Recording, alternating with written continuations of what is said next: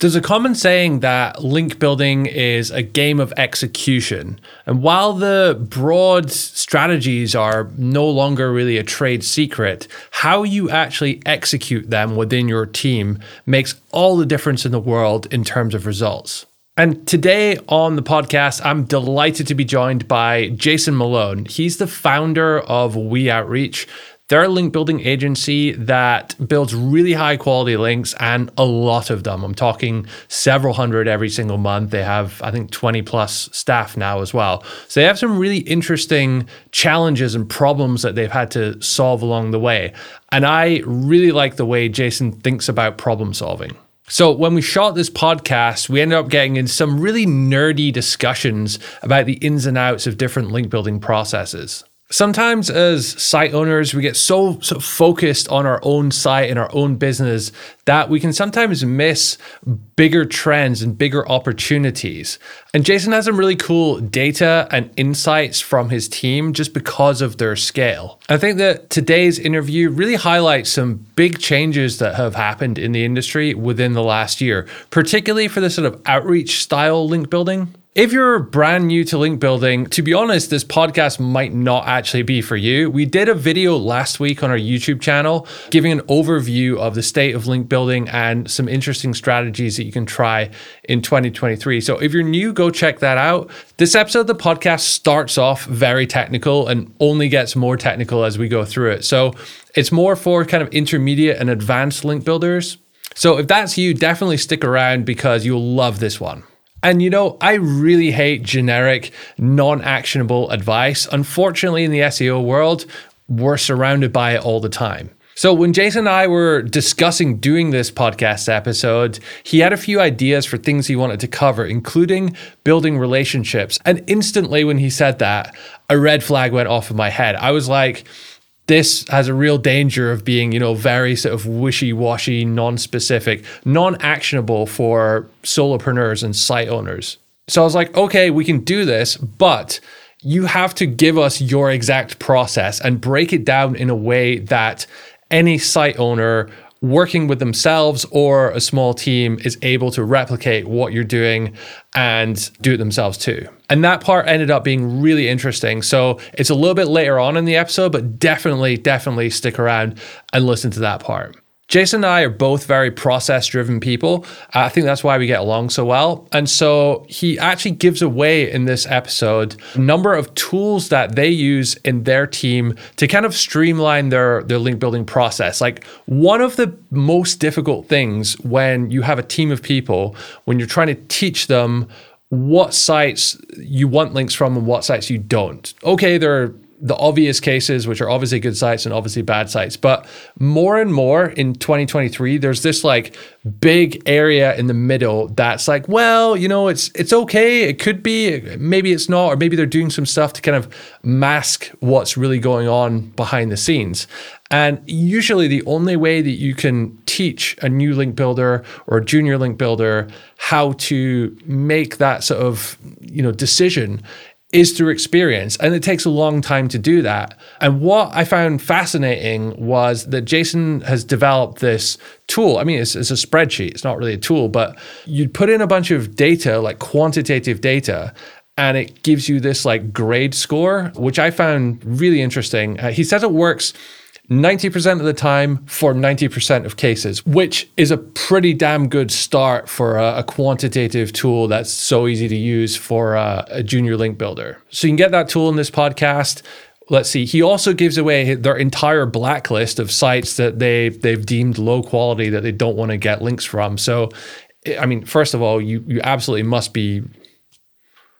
So, I mean, you have to be running a blacklist if you're doing any kind of link building. So, you can get that tool, get that list rather, and just stick it on the end of your blacklist and make your process much smoother. So yeah, really good episode we've got coming up. A lot of interesting discussion and debate, and it also ended up being quite a long episode as well. So a ton of value in here. I'm not going to tease you anymore. Let's get started. Let's get into it. Stick around. Welcome to the Authority Hacker Podcast. And now your hosts, Gail Breton and Mark Webster. Welcome back to the Authority Hacker Podcast. Jason Malone, how's it going? It's going well. Thanks, Mark. Thanks for having me. I'm glad I'm the one that gets to ask that question and make someone else awkward for a change rather than it being Gail inflicting that pain on me. So someone else knows how it feels. It's June. It's 2023, Jason. It's been, I think, 4 years since you were last on the podcast here. Now, a fair bit, I think it's fair to say that a fair bit has changed in link building, but a lot's also stayed the same. So can you give us a bit of an industry update of what is working in link building in 2023?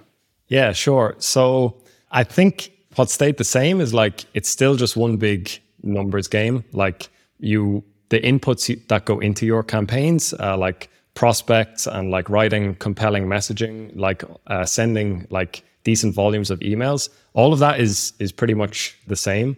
And I think the big difference these days is it's actually much easier to get like quite a lot of opportunities to build links from these campaigns. Like if anything, I see even more responses to these types of campaigns. But the big thing is that many of those are also from like very low quality websites. So I think there's been like generally like a big reaction from the websites on the internet who are just getting like emails day in and day out from people like asking to build links. I think the natural reaction is many of them just like start selling out and start selling links. And so the thing is, when you do an outreach campaign these days, you get a lot of responses, a lot of opportunities to build links, but some of them some of them are shit websites basically, or quite a lot of them. And so I think the game these days is being really good at sorting through the opportunities that come across your desk. So you set up your outreach campaigns, you get all of these responses and stuff coming back, and then you need to be really good at filtering through them and kind of deciding which ones are worth your time and which ones are going to be high enough quality and which ones are just like not worth building links on. I think that's been a big change for like the type of outreach campaigns that we do.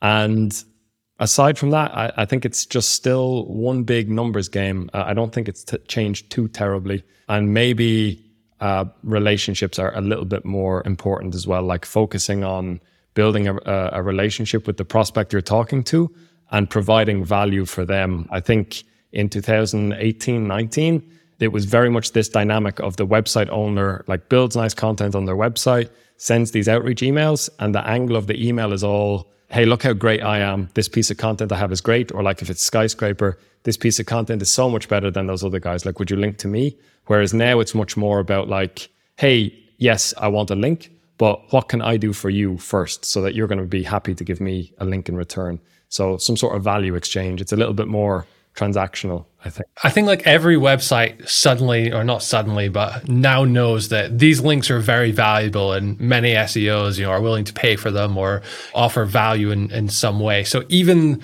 you've got the sites who are, let's call them guest post farms of sorts, and we can get into, the ins and outs of that in just a second.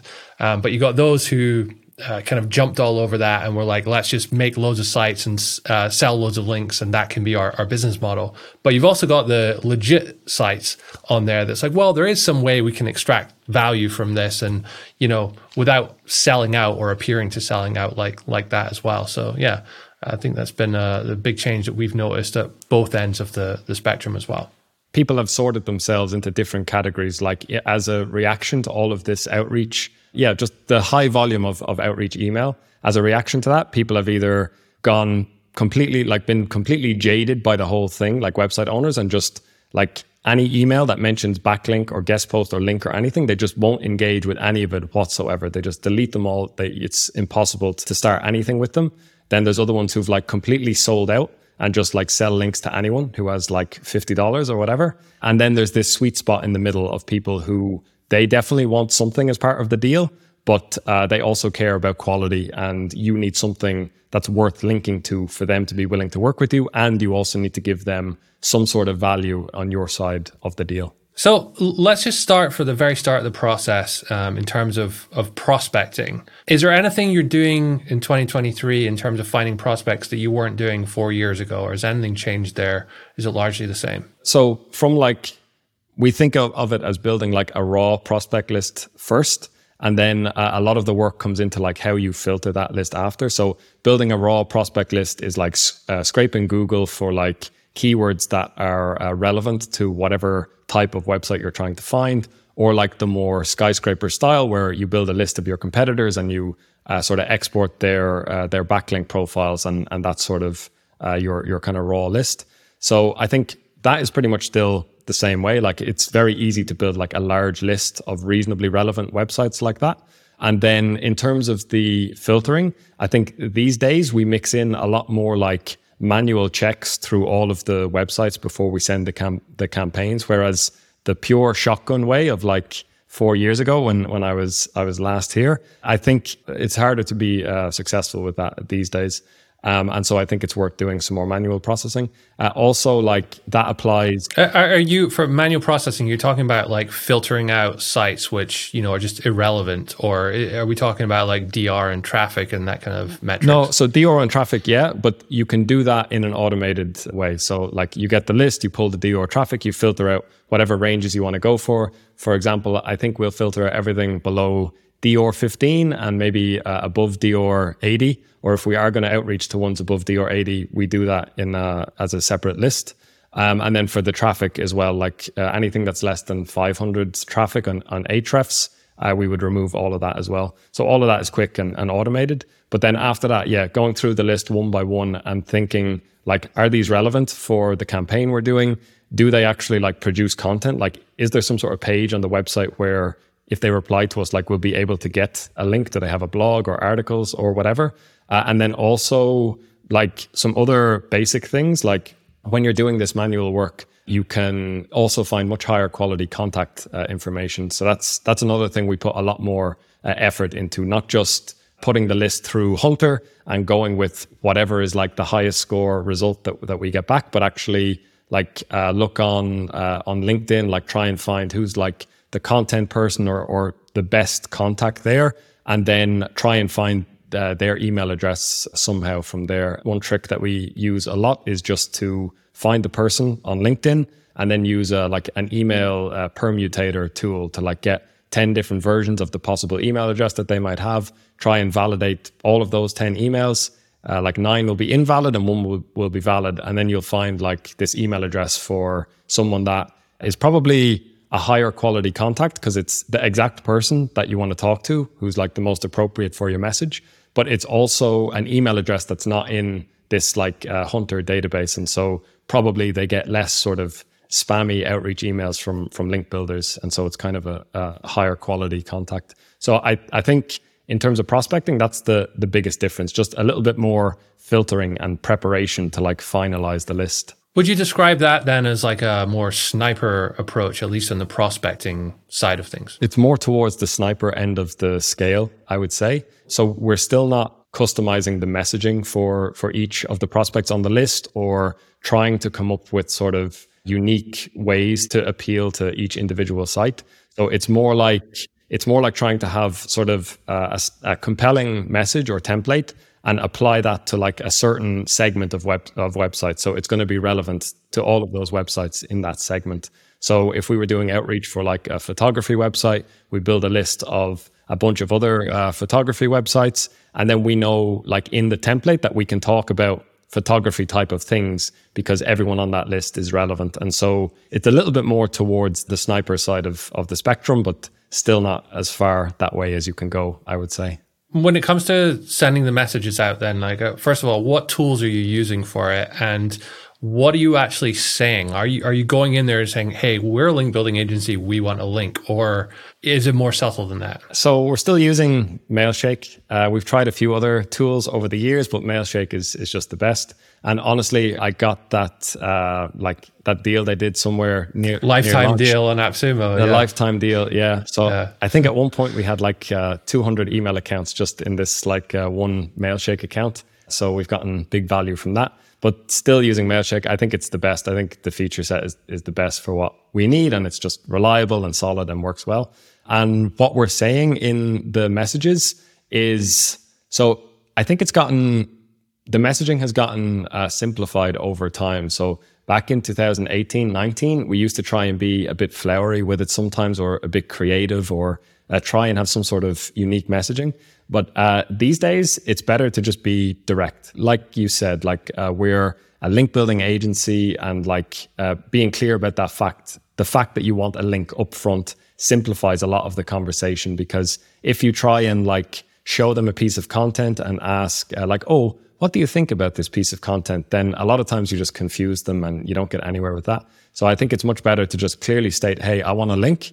And then, like I mentioned a few minutes ago, a big thing is, yes, we want the link, but what value can we give to you first? And so you kind of set the stage as that, but just try and make them an offer that they would feel stupid saying no to. There's an Alex Hormozi book, $100 million offers. He does it for businesses. That's how he frames it. But I think that's what you should try and do with your link building campaigns too. And the main ways you can offer them value is like with cash, with a guest post, or with like a link exchange, or a three-way link exchange. Are you upfront in the initial email saying, hey, do you want one of these three things? Or are you saying, we can make it worth your while? It's something a bit more subtle. We mix it up. So usually I think we'll pick one of those to focus on, because if you give them like three options, I think that's just a bit confusing. It's easier to just go and say, like, what if we do a link exchange and sort of describe why it's going to be good for them, like why you're different than the typical link builders and why it's going to be worth their time, basically.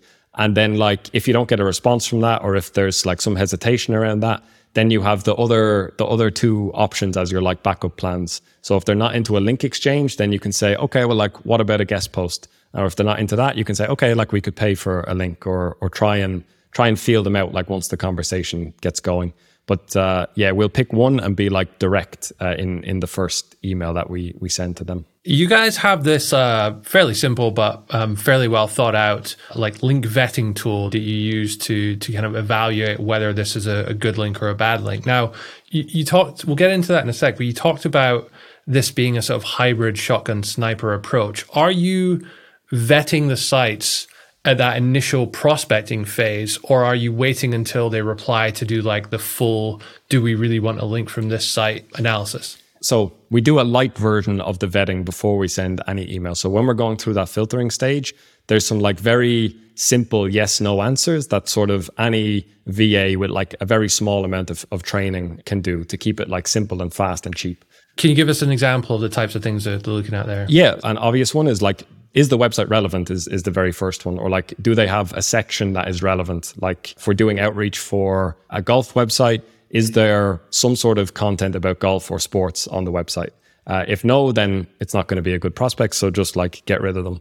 If do they actually produce content? Like, do they have a blog or an article section or something like that?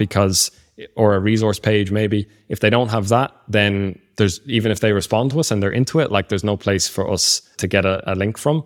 And I think those are the two main ones, alongside the DOR and traffic filtering. Those are the main ones, like to get started in that pre-phase. After that, we'll be more thorough when they respond to us. That's when we do the full check. I love the way you say DR with that Irish accent there. So just to get back to the vetting part, kind of after they've responded then, I mean, we talked about this a lot over the last couple of years with guest post farms coming up a lot. And, how do you really identify them? Some of them gotten really good at disguising themselves. And, some people I think are maybe a bit too harsh on some sites. Some people don't really know what they're looking for.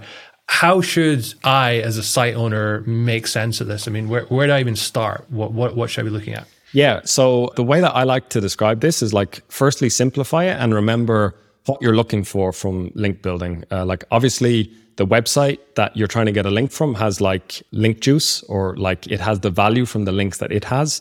And by you getting a link from them, you're looking for a share of that to be passed to your website, which sends a positive signal to the Google algorithm. That's pretty obvious, and everyone kind of knows that. And you can see that by like either looking at the link profile itself, or like judging, it's not a perfect metric but judging by the DOR of the website. And the second thing a lot from that is like a website can have a really good link profile, but that's useless if there's something happening with Google that is like nullifying the value of that link profile. And so you want to look for signals that there's no sort of issue with Google considering the website like to be like not worth the links that it has for some reason, if that makes sense. Like there's some reason why they might be nullifying the value of those links. And I think the best way to look at that is with the amount of traffic a website gets and the keywords that it ranks for. And the theory is very simple. And most link building agencies use both of these metrics, DOR, DA, and traffic. But the reason for the traffic is because if a website is getting a lot of organic traffic, then it's a reasonable assumption, I think, to think that Google thinks the website is at least of a reasonable quality, because they're willing to send the traffic from their search engine. And the other thing also is, if a website is ranking for keywords, that's sort of further evidence of the strength of their link profile. Like the link profile is strong enough to provide enough value for that website alongside their content and their on-site optimization to rank for whatever keywords it's ranking for. So I think that's the first thing, is like you assess the amount of sort of link juice potential by either looking at the link profile or the DOR, and then you verify that this is not sort of nullified by Google based on how much traffic the website is getting. I think that's the first thing to think about. And then the third and final thing after that is thinking about the future value of that link. And there's a risk in the future that Google will nullify the website or the value of its link juice. And my theory about this is that it's more likely to happen if a website has like a really strong pattern of spammy outbound links. And so the way you give yourself insurance for the future is looking at the outbound link profile of the website and looking for like patterns of it linking out to like other shitty sort of spammy places. The theory being that if you build a link there today, maybe the DOR looks good and the traffic looks good. So today, right now, you can verify, okay, Google is sending it a lot of traffic. It's probably fine. Like I should build the link. But the risk is that in the future, as Google continues to iterate and get smarter, that maybe they nullify the value in the future just because the pattern of this website linking out to other low quality places just gets stronger and stronger over time. And the Google algorithm continues to get smarter over time. And that, yeah, maybe it gets nullified in the future. So that's kind of like looking at the bad neighborhood effect, if you will. Yeah, exactly. And I guess we're going to go through like the exact kind of quality tool we use to assess these factors in a few minutes. But we have a really simple way of like simple and quick way of looking at the outbound link profile that is, yes, stupidly simple, really. It's like so simple you think that it shouldn't work. I think a lot of people in SEO try and overcomplicate things and come up with sort of complex theories and stuff. But we sort of have the opposite approach of trying to get like the maximum effect from like the smallest, simplest things. And yeah, we have something that works pretty well for that. One thing I noticed is there's a lot of sites out there, and this is one of the kind of early red flags for me, that they cover, business and finance and health and every topic under the sun. My theory is that so they can offer relevant links or guest posts to sites in that niche. What's your approach there? Do you build links on those sites? Like how big of a factor or big of a red flag is that? It's a really big red flag. So in the tool that we have, there's like one section at the bottom where we'll label whether a website is broadly focused or narrowly focused. And basically we'll like deduct points from our quality scoring if the website is broadly focused for that exact reason, that it's questionable like why they would cover so many topics, and it's most likely related to some sort of intention to just sell a bunch of shitty links. Is that like a 5% reduction, 50% reduction in score? Like how significant is it?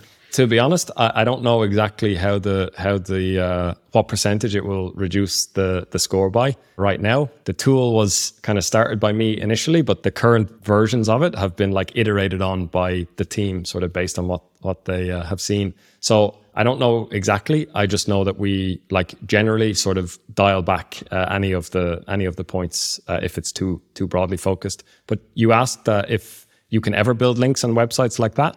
And I think it depends on the other factors of a website. For example, this is SEO. It always depends. Yeah, exactly. It always depends, and everyone always has different opinions. So it's kind of tricky. But so if a website, for example, writes on every topic under the sun, but it has one of those topics is relevant to you, and the content seems like it's of a reasonable quality, and also like I think the main one is if the outbound link profile is pretty clean and it has decent DOR, decent traffic, then I would think like it kind of balances out. I think link building these days, like assessing the quality of a link, every link has some good things about it and some bad things about it. And the question of whether or not you should build that link is more like, which way the scales tips. Like, do the redeeming factors outweigh the sort of the factors, bad factors, or not? And so in certain circumstances, I think you can build links on websites like that. So this tool you've got is at weoutreach.com/quality. That's the right URL, is it? Yeah, that's it. Okay, so I think what we're going to do now is you've prepared a few examples of sites at sort of different ends of the spectrum and some in the middle as well.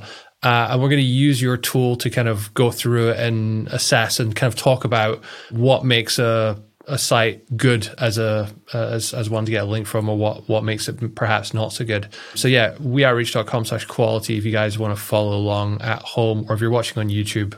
We'll put some B-roll up as we're going through this. But yeah, what's the first site you got for us? The first site that we have is woodenearth.com. The way that I wanted to go through this was to talk about it in terms of like, what is my sort of gut reaction as someone with like a lot of SEO experience when I look at the website? Like, do I think this is going to be a good or a shit website, basically? And then looking at like, what is the sort of output of the tool that we've designed? Because when I look at the website, or when anyone who's experienced in SEO looks at it, you have like all of your kind of preconceptions and experiences that and you should be like pretty good at like assessing the quality of a website. But the tool is designed to be like much more objective and based on sort of exact metrics or like yes, no answer type of things to simplify it and make it a bit more standardized. So that was the format that I was thinking to go through this with. So with woodenearth.com, if I look at that website, like my knee-jerk reaction is that like it looks pretty good. It looks like a legit sort of trustworthy business. Like, it's not just a content website that is pumping out a bunch of content and like trying to monetize with links or anything else. Like, there's a more significant business model than that under this. Like, they're actually trying to sell products. The branding looks decent. The website looks unique and everything. So that's my knee-jerk reaction when I look at this. I think they've got a few good solid like EEAT things in there as well. Like, first of all, it's a real business. It looks like an e-com, perhaps drop shipping. You know, they've got their phone number on there. There's like discount codes, where they ship, like all that information that a real company would have. I'd say like the theme, you know, it kind of gives me that like WordPress default theme vibes a tiny bit. It's not too bad, and I wouldn't necessarily write them off for it. But that's, yeah, I mean, first impressions, I'd agree. Like, I would be inclined to look at this favorably as well. Yeah. So it's at least decent. If we go and look at the tool, so we have screenshots of the output of the tool. I guess you can put it up in B-roll on YouTube. And if you look at the output, yeah, indeed. Our tool in the bottom right-hand corner of this screenshot passes the website. Just to run through the tool quickly, the first section is the DR, and then TR just below that stands for traffic. So DR 54, 3,500 traffic. So that's fine. The next section then is like the outbound link profile quality. Should I take a sec to explain how that works now before we continue? So the way that outbound link quality works is we basically load the like outbound links profile in Ahrefs, and then we filter that for these few keywords that you can see in the screenshot. So casino, SA, CBD, loan, and VPN. And the thinking here, this is the stupidly simple method that I mentioned a few minutes ago. The thinking here is that if a website excessively links out to these sort of questionable industries, it's usually quite a strong sign that they don't have the highest quality standards with their outbound linking. That's what we found, and it's not going to be perfect in all cases. Sometimes you'll have a website that links a lot to websites about, or like casino websites or essay writing services or something. But overall, like if you dig more in the website, it still is, there's a good reason for that.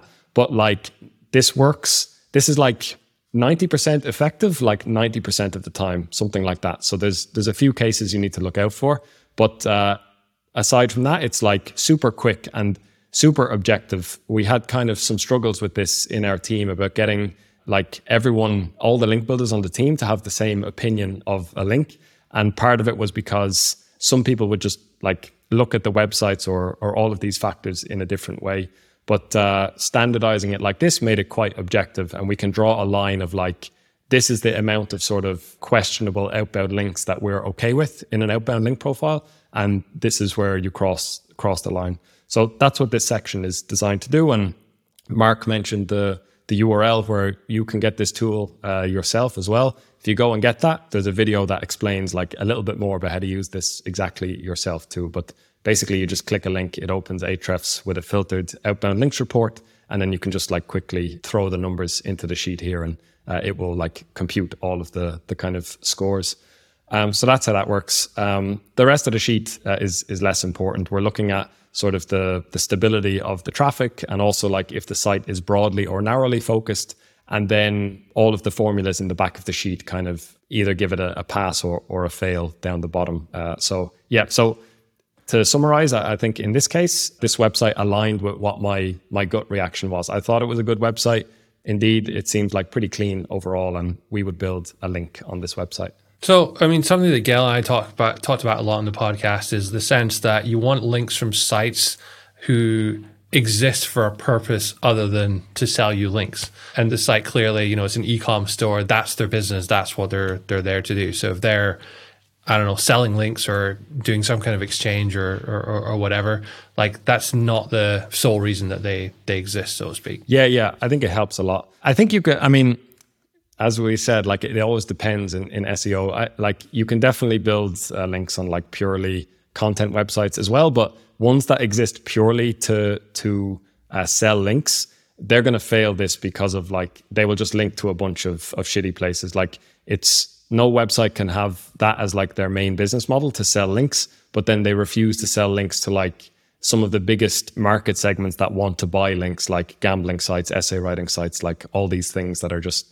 sort of questionable and need a ton of links. Yeah, and these the companies or the SEO companies doing link building for casino sites, they'll take any link, like literally any link you can offer them, they'll say yes to it. Yeah. So that kind of, it was fair to say they're probably the biggest buyers, casino sites of links. I guess so. If you look at any sort of typical link farm, it's always like rammed with casino links. So I think that's probably a fair bet. How come you got VPN in there? That sort of surprised me because I never really categorized them when in the same boat as casino or CBD. Yeah, so that's just one that like the team kind of refined this and put it together. And they found that VPN had like a strong enough correlation with sort of low quality outbound link profiles to be included in there.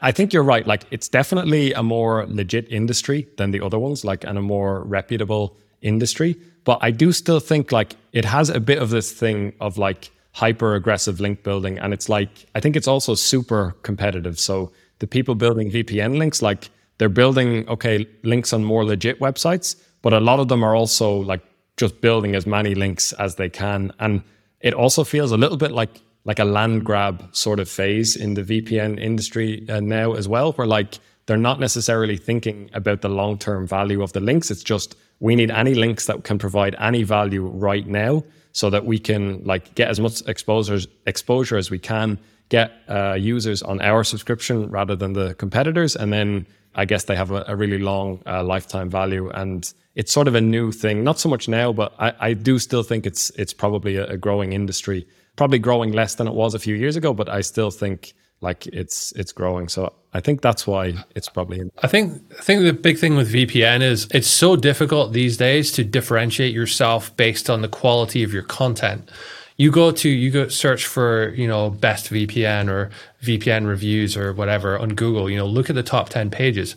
All of them are really, really, really good reviews, and they all have used them and have screenshots and have tested them. And there's not really much more to say about it. Like it's not a massively complex product at the end of the day. So I think this is why the only way to differentiate yourself therefore becomes being hyper aggressive on link building. That's probably what led to this. Yeah, and something I sometimes say to clients or anyone talking about SEO is like, you can think of like a very simple SEO formula or like a Google algorithm formula as like content quality / optimization multiplied by like topical authority multiplied by links, something like that.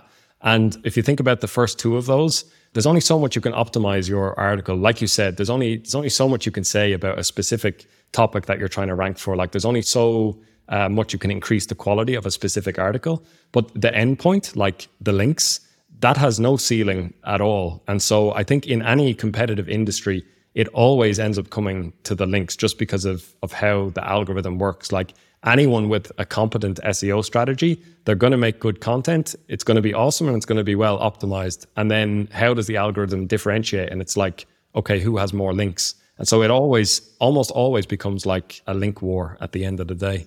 All right, let's talk about bad sites. Can you show us an example of an obviously bad site that fails this? Yeah, sure. So the next one I had on my list was optimisticmommy.com.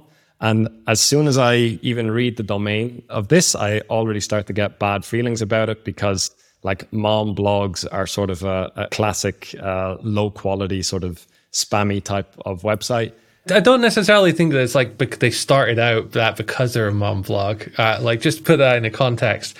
It's like they start blogging because they want to blog, or there's groups of moms blogging, and they kind of get into it that way. But it lacks a kind of proper business model or business plan, and so they don't generate much revenue. And then a casino site comes along and is like, "Hey, I'll give you $200 for a link," and they're like, "Well, okay, I'll just sell 10 of these a month and I'll be good." And then, it's a slippery slope from there. For sure. There's no hate from me coming to the mom blogs. Like I would do it too, just the way it is. And it's just from a link quality assessment perspective, they tend to be highly correlated with like websites I wouldn't want to link from, basically. So that's the reaction that I have. And if you look at the homepage of this website, like I can see a casino link or like an article about casinos in like one of their most recent 4 or 5 posts. And also they have, like we talked about earlier, like they write about like 7 or 8 different sort of major topics, like just trying to sell as many links as they can, I guess. And yeah, all of the content, just knee-jerk reaction, like it's all random titles, kind of stock photos. So my sense is that these guys are, this girl is like fully on the link selling train right now. So yeah, they got that casinable.com link homepage link in the sidebar as well. Yeah, with the big logo on it. And right under that it says Real Casino Overview by casinoscout.ca. Yeah, and then there's nice text link there. There's a few blog posts about casinos if you scroll down as well. So so not a great knee-jerk reaction to this, not a great gut feeling. And yeah, if we look at the tool right away, like it's an obvious sort of fail. And if you look at the total outbound link section, you can see like casino, like there's 127 outbound links to casinos, 99 outbound links to essays, and like a bunch to CBD and loans, less to VPN. But generally, they have hundreds of links to like low quality, or what we would say low quality, sort of shady areas that are correlated with a low quality outbound link profile. And so this is one that's obvious when you look at it, that it's probably going to be shit. And when you confirm that with the tool, it is indeed shit. Do you have maybe one example of a site that's a bit more borderline and less instantly obvious, and maybe show us how this tool, like the process of it evaluating that one? Sure. So there's this one, plainenglish.io, which is interesting because when I look at this website, it looks like a decent, like somewhat legit brand. If I look at the headings, like I can see they have a link to their newsletter page. If I open that, I can see it looks like they have kind of like a legitimate sort of opt-in form. Like if I opt in here, like probably I'm going to get like some reasonable information from them. They have a Discord community. Like there's some quality signals here. And okay, the branding is not that significant. It's like a heavy content site, but it's still presented somewhat reasonably. And they have this big call to action at the top as well, that if you click on it, you can see it goes to like some marketing agency that owns this website. So it sort of has like a more like legitimate business on the back end than just a content business that aims to sell links. That's how it appears on the front end, at least. Then if we look at it in the tool, though, it actually fails our tool because it actually has a low quality outbound link profile. So it's not as extreme as the previous one we just looked at. But if you look, like they link out to like just a handful of each of these websites, a handful of casino websites, a handful of essay websites, and so on. And that's just a bit too excessive for us, even though the DR is really high and the amount of traffic is really high. And it might be a valuable link now. I think this pattern of linking out to low quality places means that in the future, it might not be anywhere near as valuable as it appears now. And so it's a fail based on this tool. And so I think this is an example of one that gut reaction from like an experienced SEO, I would think it seems reasonable. But when I do a proper assessment with the tool, it actually fails. Okay, cool. So the URL is weoutreach.com/quality. And I believe you also have a big blacklist available somewhere on your site as well. Like how many sites are in there and how did you develop that through this? Or Yeah, so it's very closely connected to the quality tool.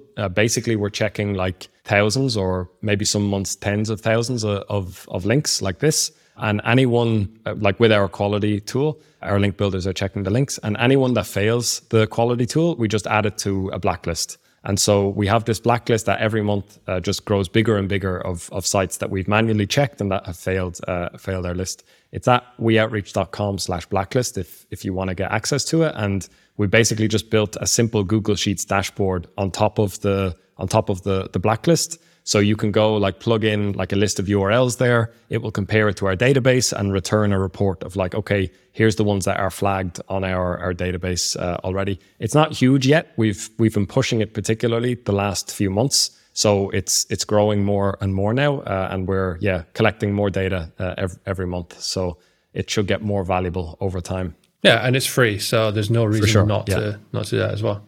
Cool. Okay. So let's talk now about offering value. Because I remember when I started building links that you just had to kind of be nice and ask for a link and that was enough. But those days are long gone now. You talked a little bit earlier about, doing link exchanges, building relationships, paying people. Let's get into specifics. So how do we do each of those three things? This should be like the whole basis of your outreach these days is like, how can I provide value to them? Like we talked about earlier, you should start with like choose one to start because like it's a basic sort of marketing or copywriting principle, I guess, that you don't want to give someone too many options and sort of confuse them in the process. So it's much better. Like, for example, I would choose guest posting or link exchanges as like your one to focus on first. So focus your initial template on either of those things and then see how they react and take the conversation from there. If they're not into it, go and like offer the other things as a backup. But the key thing is, you really need to delay gratification in terms of getting a link for yourself and focus on like, how can I make you satisfied and happy first? And then they'll be happy to kind of give you a link in exchange. And what you're going for here is, we mentioned these like 3 types of websites earlier, like some that have just got completely jaded. They don't give a shit about anyone who's building links anymore. They're not going to respond to you no matter what you do. There's the other ones that are just completely sold out and just like sell links to anyone. And then there's these middle ground ones who they will link to you under certain conditions. And those conditions are like, firstly, you got to be relevant and have something link worthy for them. And the second thing is you need to provide value for them with one of these approaches. And that's, I think, the basis of like successful outreach link building these days. So start with one and offer the others as backup if they're not into that. And like, can we get into some specifics? Like, how much are you paying for links if you are paying for links these days? Like, and have prices been increasing? We definitely pay for links. The prices have not increased that much for quality links. I think the average we pay now is like somewhere between $60 and $100. If there's a particularly nice link, we'll be willing to pay more for it.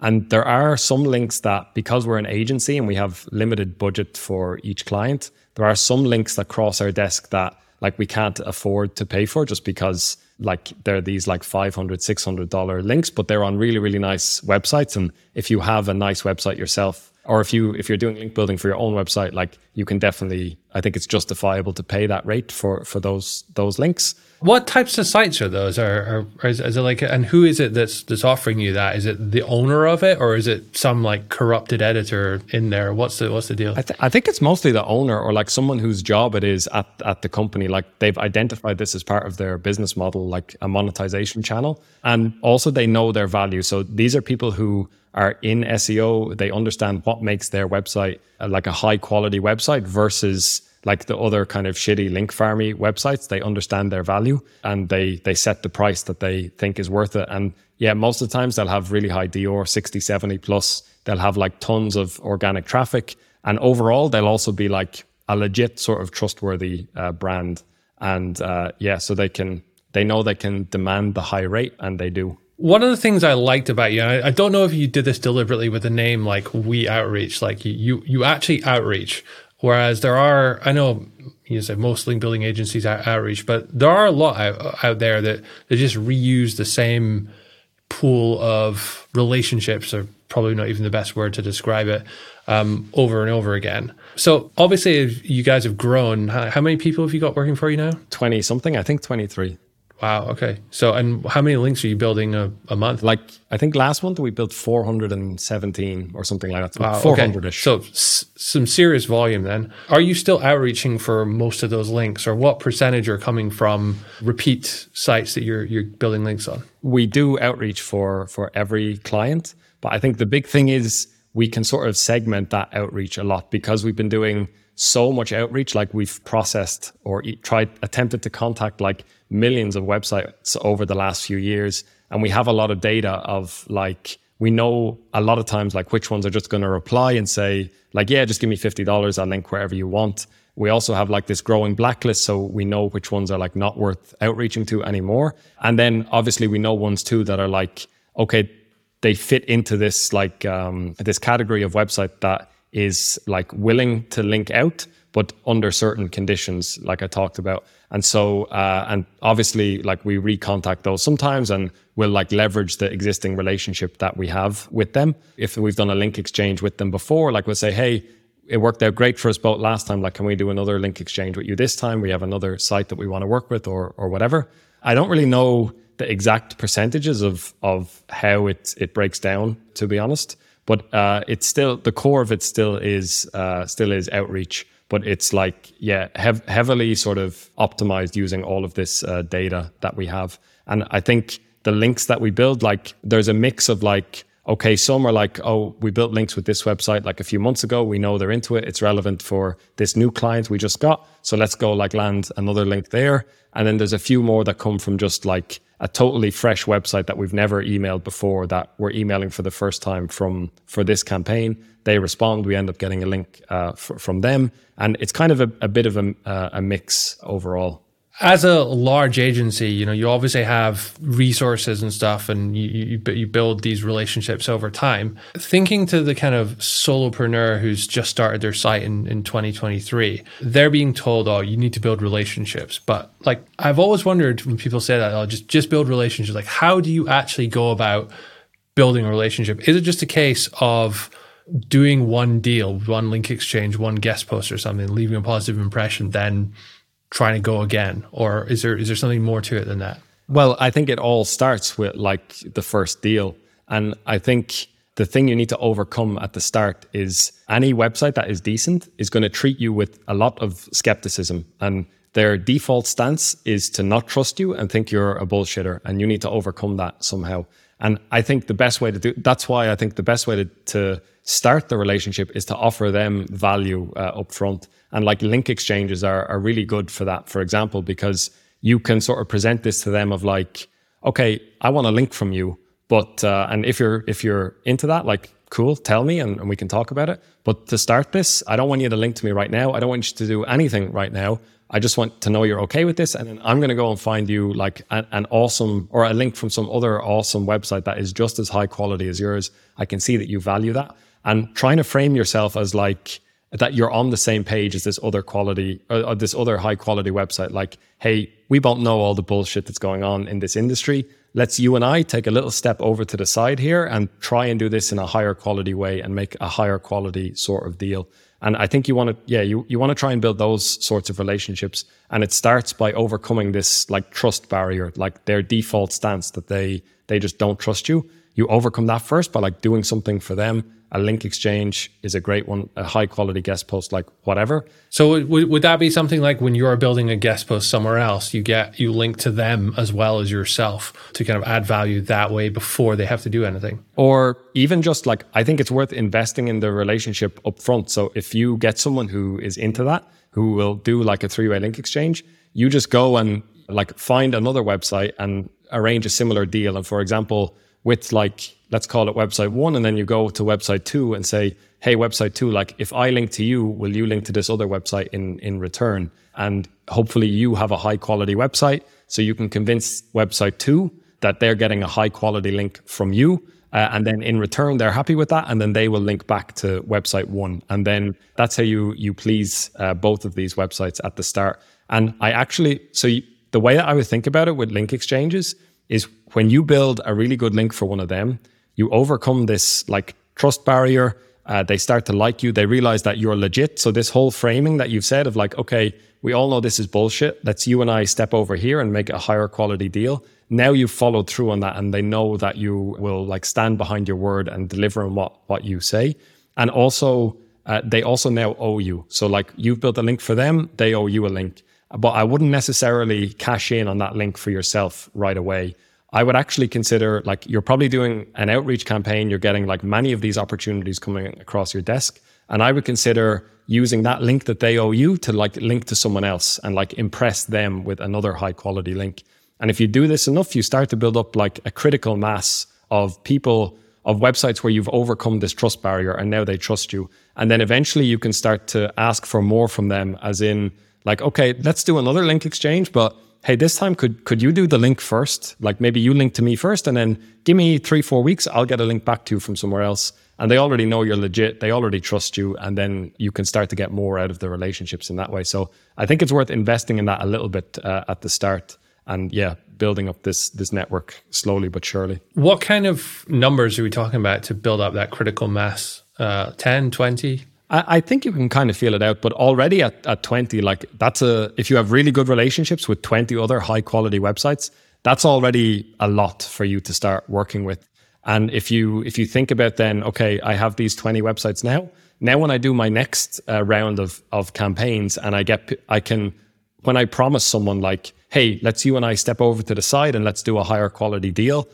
If they agree to that, okay, I'm going to go and like pick one of these from my 20 websites, and I know 100% I can get you an awesome link. Like if you agree to this, I'll get it for you by tomorrow. And it just makes it a total no-brainer for this new website. You overcome the trust barrier with them, and now they love you as well. And then they owe you another link as well, and it just kind of grows from there. So I think you want to try and be the nexus that connects all of these websites, and you provide value to everyone, and then everyone loves you in return. And it's easy for you to start getting your own links then. It seems certainly for higher quality sites that is a much more compelling offering of value than, hey, I'll give you $50 for a link kind of thing, because they probably don't want to be associated with, or at least some of them with, selling links. But yeah, getting another link from a DR70 site or something, that they'd be all over that. Yeah, it's much more compelling.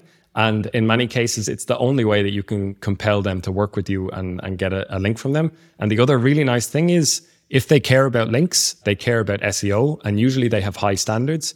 And that means that they're like a really good site is one thing, but it also means that they're building their own links most likely over time. And so if you get a link from them over the next 2 years, your link from them is just going to get better and better. And it's like the opposite of like a link farmy type of link, where you get a link from them and then the next 2 years, that link just gets worse and worse and worse. So I think it's a really powerful way to build really, really good links.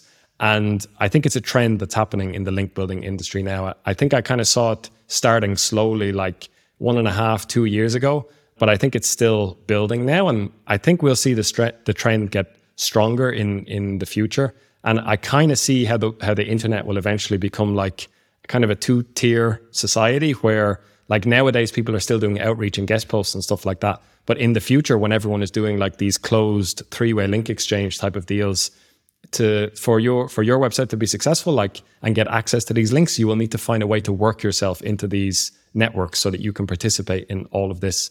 And I think if you start working on it now and then build it consistently over time, it can be a real asset over the next few years. Does that fundamentally change your prospecting in terms of, are you looking to contact the SEO manager more than the editor or person that works at the blog or the writer, say? I don't know that we've experimented enough with kind of the difference in effectiveness between those two things. I think at the start of our prospecting, we're still just trying to find the best person to outreach to.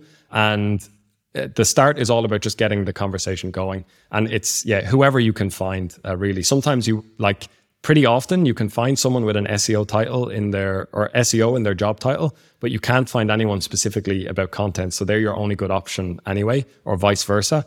But once you get in the door, like a lot of times with these really legit companies who care about their SEO, they all know what they're driving towards in terms of SEO, and they know that link building is an important part of that. And so no matter who you contact, if you can give them this compelling message about like, hey, I can give you value that like is really difficult for you to get anywhere else, then if it's not the right person, they'll pass it to the right person and they'll CC the person in or something like that. So you do your best with finding the right person, but I think your message and your offer and the value that you can provide is really powerful in this case too. Cool. All right, Jason. Well, thanks very much for that. Is there anything that I haven't asked you about link building that I should have asked you? I think we covered a lot of ground. I think we covered the main points. So yeah, I think we've done a pretty good job. I mean, we could probably fill 3 or 4 podcasts worth of stuff with like talking about all sorts of different segments of this. But I think, nothing else significant and big comes to mind right now. I think we've done a good job. Well, we'll have to have you back in future, and maybe not wait 4 years this time and go through some of those things next time then. So if anyone wants to get link building from We Outreach, I mean, you guys work for, what type of clients do you work for? So as some people might know, like we kind of got started in the Authority Hacker Pro community, and we still work with a lot of Authority Hacker Pro members and just people who are aware of your guys' brand in general.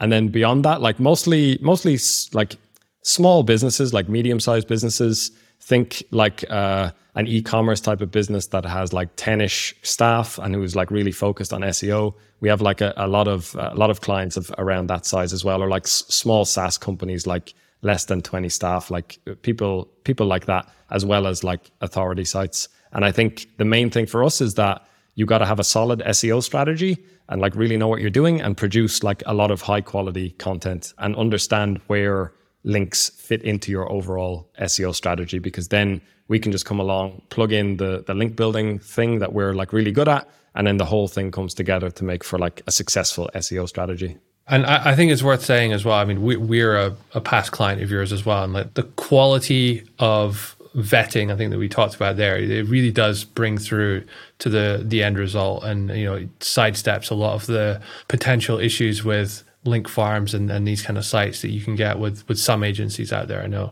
But if someone wants to sign up, like they just go to weoutreach.com and get in touch? Yeah, pretty much go to weoutreach.com. There's like a big call to action button at the top. Click that, it'll take you to a contact form, fill it in, and we'll get back to you in a day or two.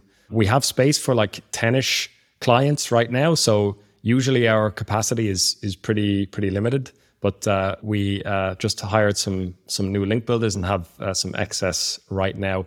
But I would imagine it will fill up pretty quickly after this goes live.